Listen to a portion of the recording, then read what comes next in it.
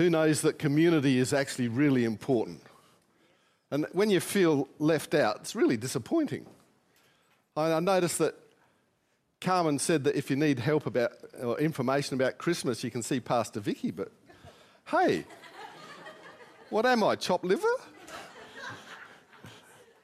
Nobody asked me about Christmas. Mind you, nobody's told me about Christmas. So perhaps that's why. Although I'm on a bit of a rant here.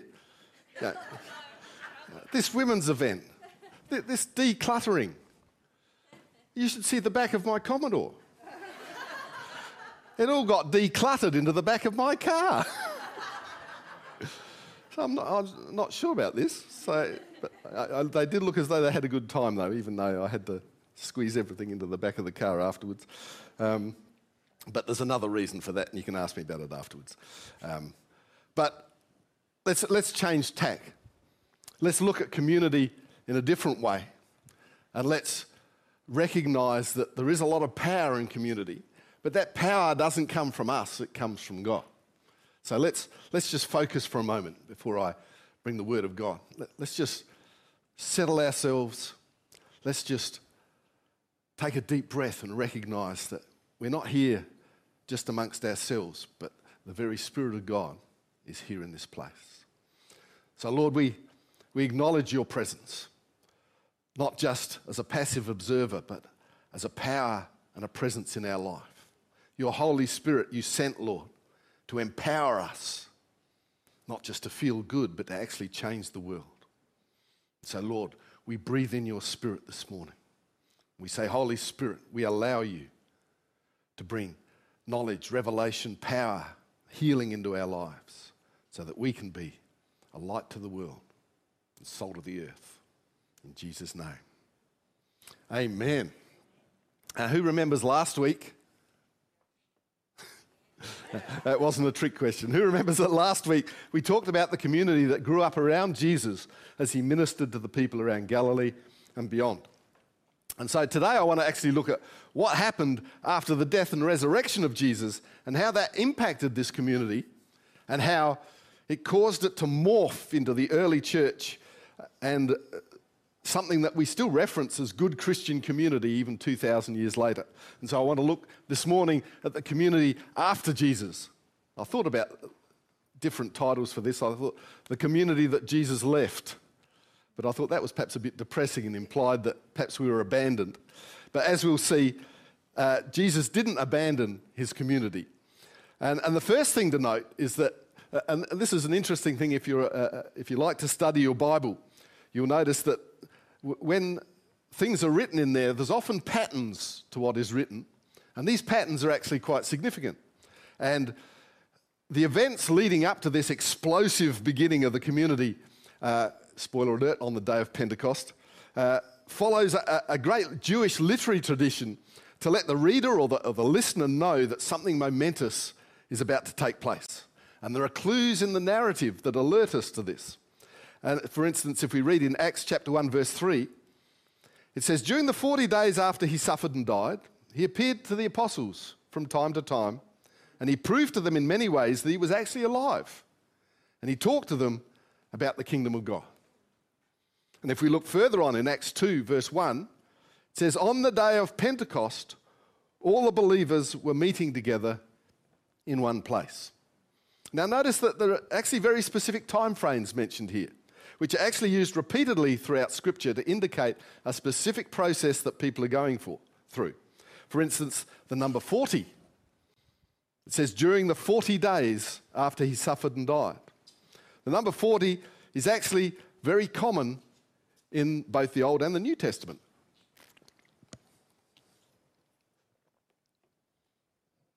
I'm going to wait 40 seconds. No, I won't. Noah's flood. Guess what? It rained for 40 days and 40 nights. Ooh. Tell Siri not now. Has anybody ever done that? They've been talking randomly and suddenly Siri says, I don't know what you mean. Moses was with God on Mount Sinai how many days? 40. The spies were in the promised land for 40 days. Their disobedience meant that the Israelites wandered in the desert for 40 years. Oh, that's a bummer, isn't it? 40 days would have been all right. Jesus was tempted in the wilderness for 40 days. And Jesus appeared to the disciples for 40 days after his resurrection. And there are many others. But the number 40 usually indicates a time of testing and trial. The number 50 also appears in the Bible quite a bit. And you why 50? Well, the word Pentecost is the word for 50. And so the day of Pentecost was 50 days after Jesus ascended into heaven. And so if we look at the number 50, it's often associated with the freedom from a burden or renewal and rebirth. And it's also a sign of the actions of the Holy Spirit. God promised Abraham, for instance, if he found 50 righteous people in Sodom and Gomorrah, that he wouldn't destroy the cities. The number 50, and you're going to have to read this for yourself because there's so many little details about this, but the number 50 is woven into the details that God gave Israel regarding the curtains for the tabernacle, the customs around the tabernacle, and the sizes required for the tabernacle in the wilderness. Even to the point that looking after the tabernacle was so strenuous that people over the age of 50 weren't allowed to be involved. How's that for ageism? Mind you, 50, I mean, you know what they say, 70 is the new 50 these days. Got to be careful. Perhaps it's 80. Anybody, any advance on 80? No. God commanded Israel every 50 years, a jubilee year was declared, where all debts were settled, slaves were freed, and inheritances returned to their original owner. And the day of Pentecost was 50 days after Jesus' ascension into heaven. Now, initially, I don't know if you've read the sequence of events, but I thought perhaps they'd got it mixed up. Because I thought Jesus appeared for 40 days after he'd been resurrected. Surely this is a fun time. Surely this is a time of, this can't be a time of testing and trial because Jesus is back. And it's like, I mean, Jesus is back. Come on, he died. And they were all sad and they were dispirited. And suddenly Jesus is back. Is that not good news? Are you not excited by this? Are you not entertained? No, people don't watch enough movies these days. And so you sort of think, well, why is it 40 days? Why is this a trial? But if you read what happens during that time, you can actually see that Jesus was testing the disciples. And there were various tests. The first one is the two disciples on the road to Emmaus. Jesus walks with them and they don't even recognize him. And he questions them about their faith and what people say the kingdom of God's about. What's about to happen now? Who is Jesus really? And so he's testing their faith. Peter gets quite shirty because Jesus tests him. Peter, do you love me? Feed my sheep. Peter, do you love me? I thought I'd already answered that question. Why does he keep asking me this? But he was testing Peter. Thomas was a scientist. He wanted proof. And funny that they don't call him Thomas the scientist. It was doubting Thomas. His faith was tested. During this time, Jesus was actually seeing what the impact of his death and resurrection had on the disciples and was testing what their reaction was going to be for the time that was coming. Now, although, there was a reduction in the number of people in the upper room for the coming of the Holy Spirit, in the 50 days before Pentecost, the disciples actually ended up doing a lot of housekeeping. They were actually planning and preparing. They prayed together. They talked about the fulfillment of prophecy in Jesus' death and resurrection. So that they were getting themselves ready. They planned what was going to happen. They replaced Judas with Matthias so that they had the 12 disciples back again. They knew something was about to happen and they were getting their house in order. They were preparing for a rebirth. They were preparing for the coming of the Holy Spirit. So what happens when the Holy Spirit comes? Well, Acts chapter 2 tells us. In verse 1 it says, on the day of Pentecost, all the believers were meeting together in one place.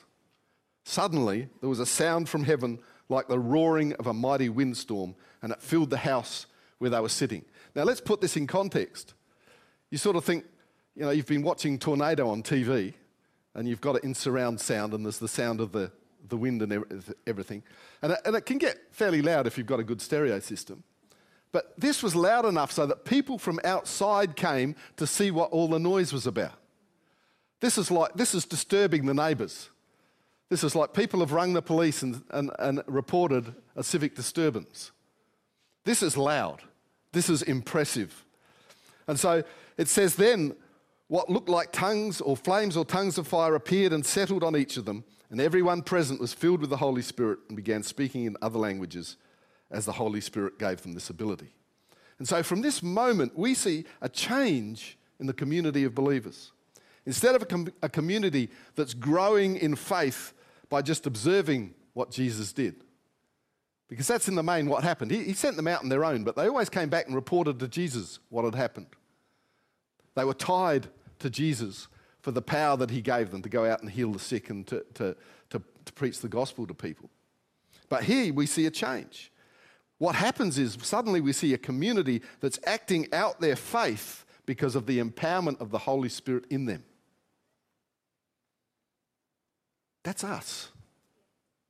This isn't some historical event that happened 2,000 years ago and we would say, well, that was nice for them, wasn't it? Pity that can't happen today.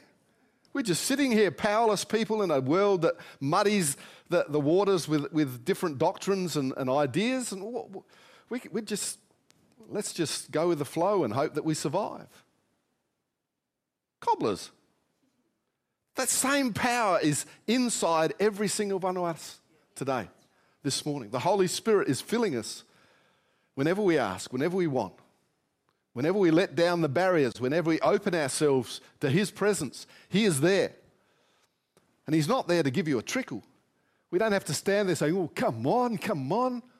I need power. It's sort of, who's turned off the tap? Why is it only dripping? That doesn't happen. As soon as we open ourselves to the fact that the Holy Spirit can empower our lives, we can change other people's lives through the power of the Holy Spirit in us. Guess what? It comes in a torrent. You get spiritually wet, soaked, overflowing. But we have to acknowledge it. We have to work with it. We have to do what God asks us to do. If we look at this community, we see three things happen as a result of the infilling of the Holy Spirit. The first thing is the community grows. Acts 2:41, those who believe what Peter said, because Peter, after all his bumbling and mumbling and fumbling, gets up and preaches this amazing message. And 3,000 people get saved, just like that. I think I'll do an altar call. No, not quite so many of you out there. But, and we see that throughout the New Testament, as people preach the word of God, first the initial fellowship grows in Jerusalem. And then as the number of churches grows, we see growth throughout Judea, Samaria, to the ends of the earth. And so this increase in the church happens, and guess what? It's people doing it. It's people with the power of the Holy Spirit in them. Jesus doesn't come and preach to people. Empowered people preach the gospel to people. The second thing that happens is we see miracles and signs and wonders becoming a feature of this community of Jesus followers. Acts 2:43, a deep sense of awe came over them all, and the apostles performed many miraculous signs and wonders. And then we get an example in Acts 3, verse 6. Peter says to this cripple on the side of the road who's asking for money, he says, we don't have any gold and silver, but we have Jesus and I can give him to you. And so he says, in the name of Jesus Christ the Nazarene, get up and walk. And this guy does. We have that power. We need to use it. And we see this carried on throughout the New Testament. And I'm making huge assumptions here that everybody's read the New Testament. If you haven't, the Gospels are a good place to start. But Acts is a pretty exciting book. It is the Acts of the Apostles. The Acts is the doing book. A lot gets done in the book of Acts. And we see that, this whole signs and wonders gets carried over into the conversion of Saul to Paul. We see the idea of, and he explodes this idea of using the gifts of the Spirit in the church community whenever possible, in services, meeting people, in prayer, in fellowship, all of those things. And the third thing we see happening is the church gets organised. Now, I know there's some of you there thinking, oh, finally, it gets to the meat of we should be organised. And there's a lot of other people out there thinking, organised? Schmorganised. Who wants to be organised? We want to have fun with the Holy Spirit. We just want to go berserk and pray for people and see people healed. What's this organised business? But it's interesting that as we read Acts 2:42, all the believers devoted themselves to the apostles' teaching and to fellowship and to sharing meals, including the Lord's Supper, and to prayer. They organised themselves. In Acts 2:45, they sold their property and possessions and shared their money with those in need. In Acts 6:2, the 12 called a meeting of all believers. They said, we apostles should spend our time teaching the word of God, not running a food program. And so, brothers, select 7 men who are well respected, full of the Spirit and wisdom, and we will give them this responsibility. Then we apostles can spend our time in prayer and teaching the word. So there was the necessity for a division of labour. There was a necessity to be organised. And some of us don't like organising. And luckily, some of us are married to people who do. And so we need to recognise that organisation seems very mundane. It's certainly not the sexy part of church life. But it was, and it still is, just as much Spirit-led as any other activity of church life. And if we continue to read through the New Testament, the letters of the apostles to various churches, we see that God moves through all 3 aspects of church life to achieve his purposes. Where there are signs and wonders, there's also a growing community, but there's also an organised community. And these weave themselves together into the organism that we call the church. And guess what? We are all called to add to our community. We are all encouraged to use our spiritual gifts. And hopefully, we all understand the importance of devoting ourselves to the word, to fellowship, to sharing meals, and to prayer. Hopefully, we recognise we are a generous people. We are an organised people, but we do it through the power of the Holy Spirit. See, I don't know whether you've heard this term. People talk about Christianity and churchianity. Now, to some degree, people's how do you despise? What's the disposition? Despising of? Will that do? People get all rolled up about this word churchianity because to them, and I guess to me, it implies this idea that we worship the church more than we worship Christ. That we worship organisation often more than we worship Christ. Now, I don't actually believe that's the thing. I don't think that you can be too organised necessarily. But what does tend to happen is that we put organisation, signs and wonders, and what was the third one?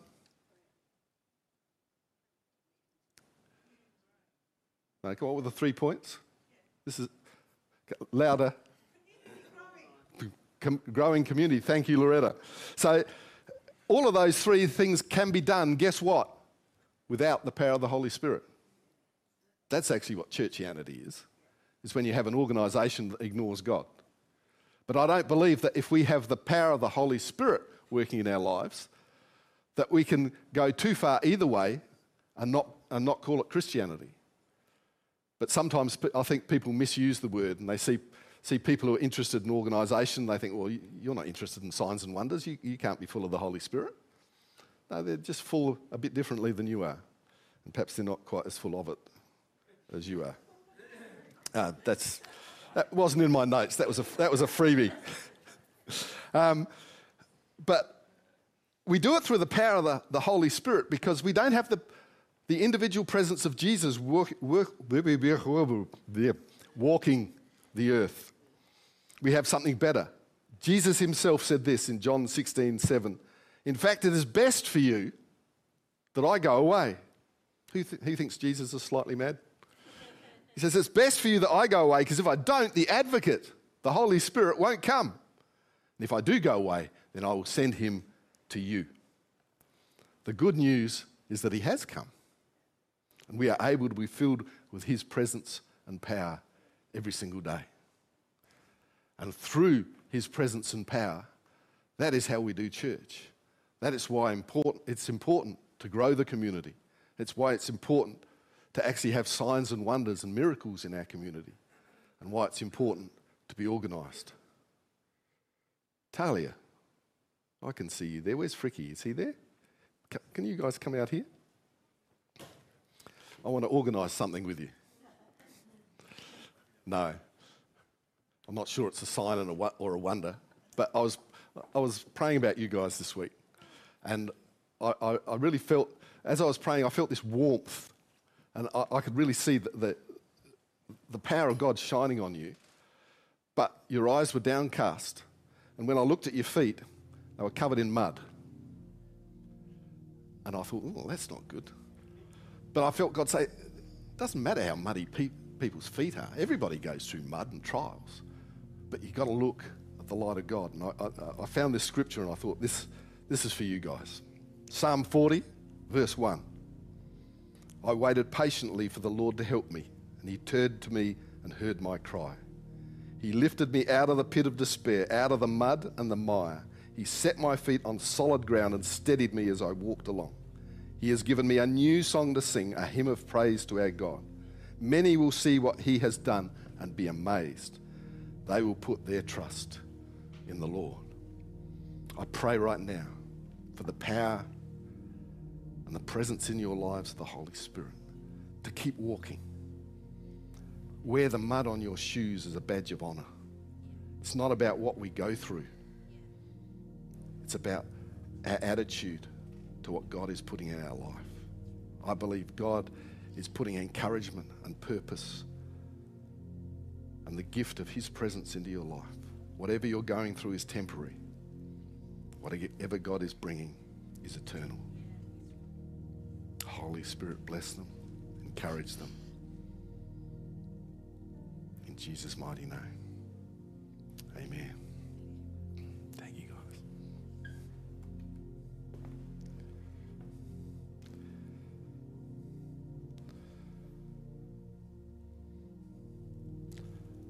Miracles of God can happen to anyone. We should be expecting miracles in our lives. But as a community, I think the first thing we've got to expect is that Jesus has his eye on us. Now, I don't know about you, but that sort of makes me a little nervous. You know, we've got the God of the universe here, creates planets and galaxies and things, and suddenly he looks and said, oh, look at what Chris is doing. You sort of think, nope. But the good news is that although he is incredibly huge, he's incredibly personal. And the fact is that the fact that he is personal is what makes us able to connect with the power and the presence of his Holy Spirit. And so I want to encourage you here this morning. In fact, we're going to do what we did last Sunday. I'm going to ask you to stand. We're going to pray a prayer together.